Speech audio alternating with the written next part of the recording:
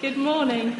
If you don't know me, my name is Alison. I've been here for some time, ever since having a very, very profound conversion experience many years ago.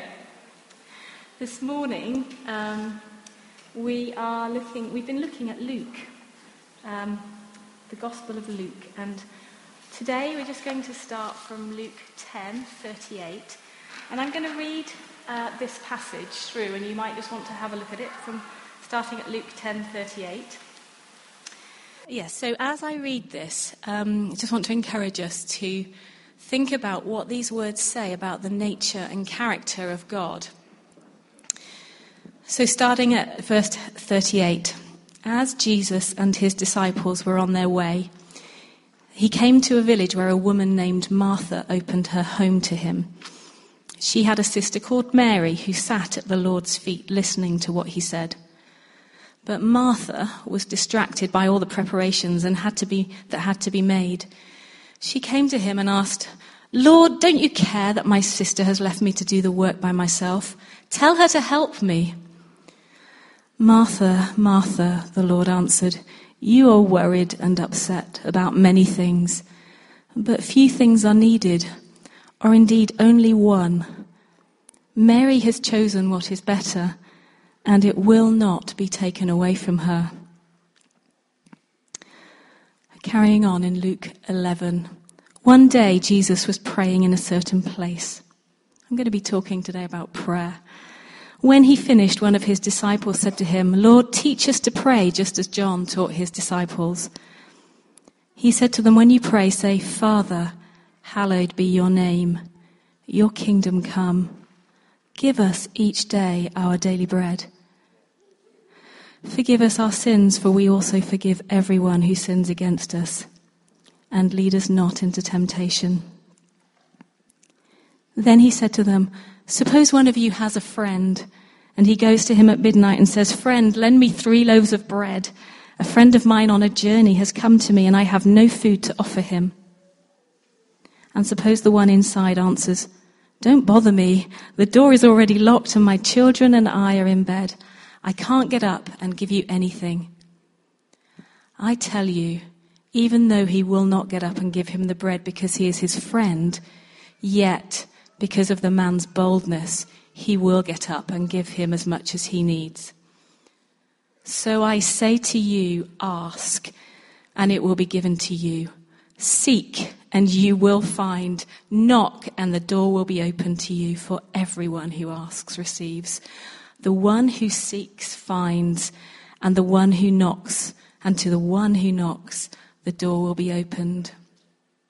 Which of you fathers, if your son asks for a fish, will give him a snake instead? Or if he asks for an egg, will you give him a scorpion? If you then, though you are evil, know how to give good gifts to your children, how much more will your Father in heaven give the gift of the Holy Spirit to those who ask him?" So, I'm just going to take this contraption. We've been looking at the Gospel of Luke together over the past few weeks. The good news, which was carefully investigated by Luke, the doctor. He recorded Jesus' birth, his infancy and early days, and then the ministry as he taught his disciples around Galilee was like an apprenticeship, on-the-job training where they witnessed Jesus healing the sick, giving sight to the blind, feeding the 5,000, forgiving sins. He stilled the stormy seas and overcame the powers of darkness. He cured a woman of an incurable disease and amazed people as he raised a young girl who was dead back to life. And in doing these things, he reveals something of the nature and character of God. And often throughout this time, the disciples would notice that he would go off to a solitary place to pray. And so here we start as he's on a journey towards Jerusalem. And he comes to Bethany and the house where Mary and Martha were. just before this, he tells the parable of the Good Samaritan, and in doing so, he challenges the assumptions of the people by redefining their understanding of who a neighbour is, and gives an insight into the nature and character of God, whose love and grace is much wider than they had realised. And now he comes to the house of Mary and Martha, and he does it again. Another assumption is challenged. So Martha welcomes him into her home. She's very hospitable. And Mary, her sister, sits at his feet, listening to his teaching. To put it mildly, this was a very bold thing to do. In this culture, for a woman to settle down comfortably among the men was bordering on the scandalous. She should have been in the kitchen or the women's quarters, but not in the public room where men only would meet. Furthermore, she adopted a posture of a student sitting at the teacher's feet.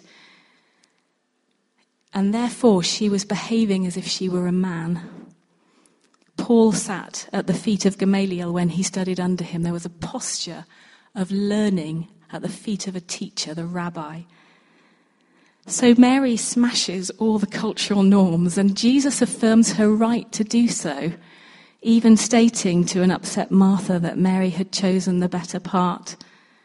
One thing is important. Elsewhere in Matthew 11:29, Jesus says, "Take my yoke upon you and learn from me, for I am gentle and humble of heart, and you will find rest for your souls." There's something of his nature and character that he wants us to understand. Jesus declares himself to be a teacher, and Mary chose the good part in responding to his invitation. I was trying to get a grip on this in the week, and had often thought about Mary and Martha as being, you're either an activist or you're a contemplative, but that's not what this passage is really emphasizing. And I was asking God about it, and I think from a personal perspective, I wanted to know whether I was missing something. And I had a dream. I won't go into the details of it, but the main thrust of the dream was that I was away with a team of people, and we were doing stuff that was about the kingdom of God. We were praying. There was stuff we were seeing. And then we returned home, and I got into my house, and I became really upset and irritable because somebody had let their dog mess on my carpet, and they hadn't cleared it up. Strange but true in the dream. But the thing that I think God was wanting to show me, and maybe it's something that we can always all be aware of, is that in the dream I just became so upset and fussed with this thing that had happened so much that I lost my perspective on what was really important. Seeing the things of the kingdom. Seek first the kingdom of God, we hear, don't we? I could have chosen to sit at the feet of the teacher. It's not that clearing up the dog's mess is wrong. These things happen, don't they? But it's where I let that take me. I chose to stay in the wrong place. So I've been repenting all week. So there's an invitation for each and every one of us, no exceptions, to come and sit at the feet of the teacher and learn about the things of the kingdom and the nature and character of God. We don't know what Jesus was teaching as Mary sat at his feet, but in the next passage, we hear him teaching the disciples to pray. They ask him, "Teach us to pray," just as John taught his disciples. They must have seen him going off to solitary places and wondered why. Usually there was a lot of need around him. Why would you go when all these people need you, Jesus? But perhaps they were beginning to see that the things that Jesus was doing emerged out of his relationship with his Father, and that the key to that relationship was prayer. Sean Lambert says this: if we want to be available to others, we need to make ourselves radically unavailable. And he said to them, when you pray, say, "Father, hallowed be your name, your kingdom come." There's an imperative about those. It's like an order. Your kingdom come, your name be hallowed. The first word, Father, he reveals who the Father is and what the Father is like. It's quite a kind of childlike Abba, Father, Papa, Daddy sort of phrase. It's not remote. It's not like God is a remote father, but this is, as his children, we can come to him and say, Papa, would you do these things? It reveals that we're sons and daughters, and it invites us to address Almighty God the same way that Jesus does, and enjoy the same kind of relationship that he had with his Father. It gives us access into the throne room. Jesus also says in John 14:9, anyone who has seen me has seen the Father, which means that we see the nature of God revealed, the nature and character of God revealed in his Son. Father, hallowed be your name. It's a bold command. I think I'd always thought of this. I don't know if you did do this, but I always thought, Father in heaven, hallowed, I magnify your name, Lord, which is a good thing to pray and to say. But what it's really saying is, God, let your name be hallowed. And if there's ever a time when we need to see God's name glorified on the earth, isn't it now? When God's name is anything but hallowed in many places. He cares about his honor and reputation, and he'll always act in ways that are consistent with his character. What's in a name, though? Why is that important? Well, we choose our children's names very carefully, don't we? My sister-in-law is about to have a baby, and they're trying to choose names. And there's a name that goes back in our family, a girl's name, and they wanted me to find out the character of the girls who were called this name, who'd gone before us. So I spoke to my 90-odd-year-old aunt to find out, what were they like? What were those? There were two women. Were they okay? Because for the parents, it's important that character, there's something to do with character and personality, it's important. And so names communicated, especially, it was more important in those days, they communicated something about the nature and the person and the character of that person. Peter was called the Rock. And so the name God is not just a name, it's descriptive. To know his name is to know some essential truth about his nature and character, who he is and what he's like.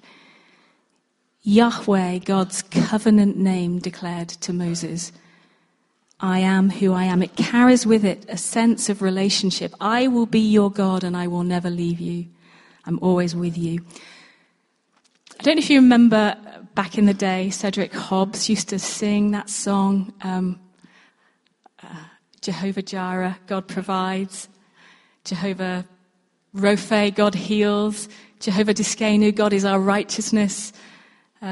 Jehovah Nissi, God is our banner. There are many names of God that say something about his nature and character. This morning we were singing, God is a strong and mighty tower, a shelter like no other.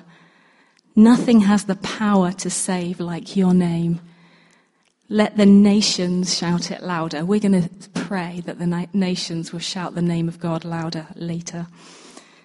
So hallowing and glorifying, you could say holifying God's name, was high on Jesus' list of priorities. In John 12:28, Jesus says, Father, glorify your name. Then a voice came from heaven, I have glorified it, and I will glorify it again. And the really amazing thing is that Jesus, dying on the cross and giving his life for the whole world, in emptying himself in servant love, another aspect of God's nature and character, is fully manifested. His nature and character is fully manifested in Jesus as he dies on the cross for the whole world to see. So the one who teaches us this prayer is the one who fully answers it. And then he says, your kingdom come. It's another imperative. Lord, let your kingdom come. He's also a king, the King of Kings, who has a plan and a purpose. to bring his rule on earth, the transformation of a broken world. We often say that we live in the now and the not yet. Perhaps we could say that the kingdom is here but not yet fully revealed. It's coming and it's here. So Jesus here is encouraging us to come as his children, as the children of our heavenly Father, and boldly pray, let your kingdom come, to hasten the revealing of the King and the coming of his kingdom. We're going to pray that later. And then he says, give us this day, or give us each day, our daily bread. Here the prayer shifts from you do this, Lord, you hallow your name, to us. Jehovah Jireh, God is our provider who cares about our daily needs. And there are so many mentions of bread and images of bread in the Bible. Here are just a few of them.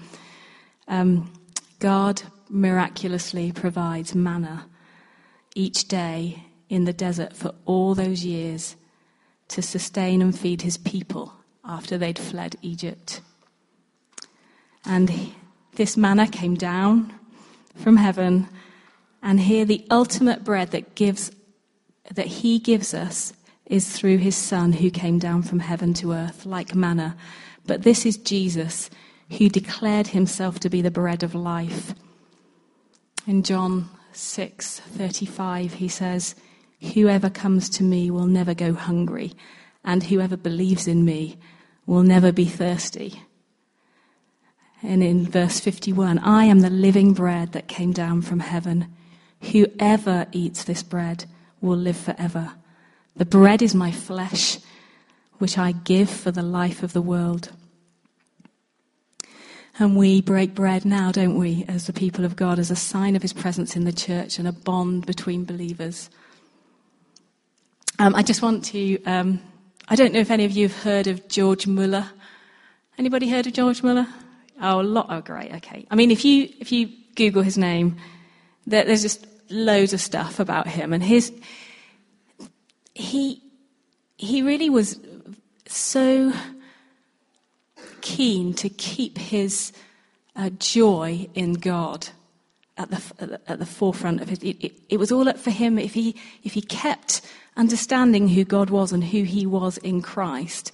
Everything else flowed out of that. And this is just one of the stories. There are many. He was born in 1805, Christian missionary and evangelist, and the coordinator of orphanages in Bristol. And he had the privilege of caring for 120,000 children in that time. And he never asked for money, but God always provided. And this is just one instance of God's provision and how George Muller dealt with the fact that there was no provision. One morning in one of the orphanages, all the plates and cups and bowls on the table were empty. There was no food in the larder and no money to buy food. The children were standing, waiting for their morning meal, when Muller said, "Children, you know we must be in time for school." Then lifting up his hands, he prayed, "Dear Father, we thank thee for what thou art going to give us to eat." Hear the confidence in that. I love that. There was a knock at the door. The baker stood there and said, "Mr. Muller, I couldn't sleep last night. Somehow I felt you didn't have any bread for breakfast and the Lord wanted me to send you some. So I got up at 2 a.m. and baked some fresh bread and have brought it." Mr. Muller thanked the baker. And no sooner had he left than there was a second knock at the door. It was the milkman. He announced that his milk cart had broken down in front of the orphanage. Shame. And he would like to give the children his cans of fresh milk so he could empty his wagon to repair it. Isn't that great? I love his kind of forthrightness and his trust that God's going to provide before he's asked. God knows what we want before we ask, doesn't he?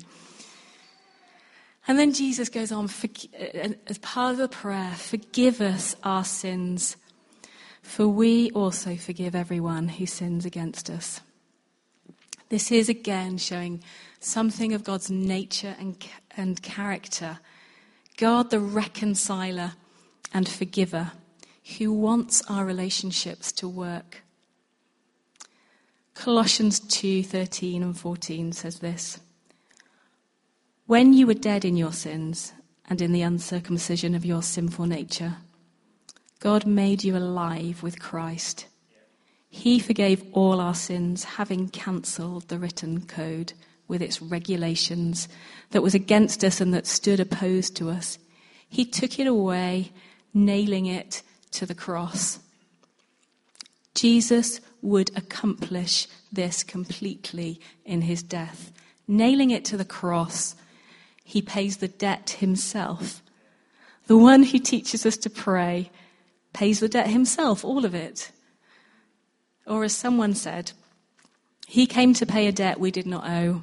He did not owe. Sorry, I'm going to start that again. He came to pay a debt he did not owe because we owed a debt we cannot pay. And he asks us to imitate this incredible graciousness of God in forgiving our enemies, in forgiving those who have hurt us.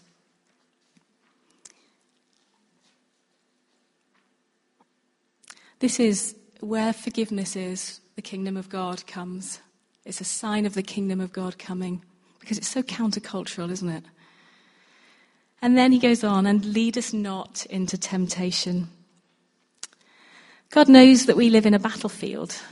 He gives us this petition that in the midst of the battle, he will keep us from being tempted by the enemy. There is a sense in this word temptation, a couple of things. One is temptation and one is trial. And there is something about life can be tough, can't it? And God does allow us to walk through things that are tough. It feels like there's a refining going on as that can happen, as we respond to that. But as we walk through the trial that life can sometimes be, this prayer is, God, lead us not into temptation in the midst of the trial. You know, when we're in a trial, sometimes we just feel like giving up and forgetting it. But this is, no, God, would you keep us so that we can grow and respond to your work in us.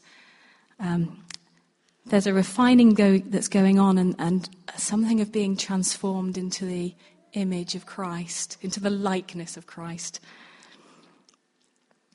So lead us not into temptation.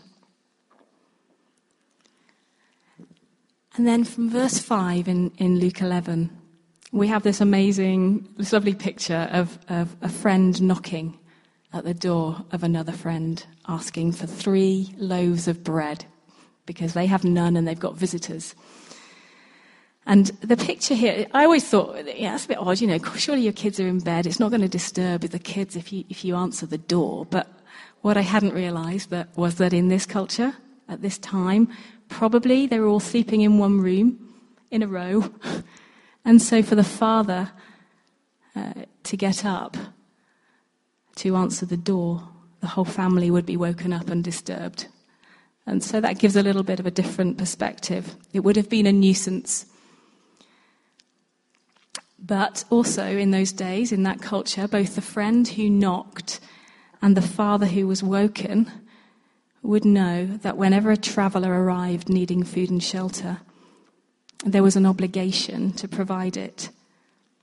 And so here again we see persistence, the persistence that Jesus says we can pray this prayer with. Let it be. The persistence that George Muller showed throughout his life. Jesus is encouraging persistence as we pray. A holy boldness and a tenacity which refuses to give up. A dogged determination. Remember the imperatives. Your name be hallowed. Your kingdom come. Give us our daily bread. Forgive us our trespasses. Lead us not into temptations. There's a forcible tone in these commands, but it's not. But there's a sense of, Father, you do it, because we know the wonderful thing about the Lord's Prayer is that Jesus taught us to pray it, so we know we're praying something that's His will. We don't have to doubt that. Let it be done. And then a reminder, and we do need reminding, don't we, that God is our Father who delights in giving his children good gifts. More of his nature and character revealed. The nature and character and name about which he is revealing through his Son, and about which we pray, be hallowed. I think I'm very nearly done, but I think that the thing that grieves me just about more than anything else at the moment is that God's name and his nature and character are not being hallowed or glorified in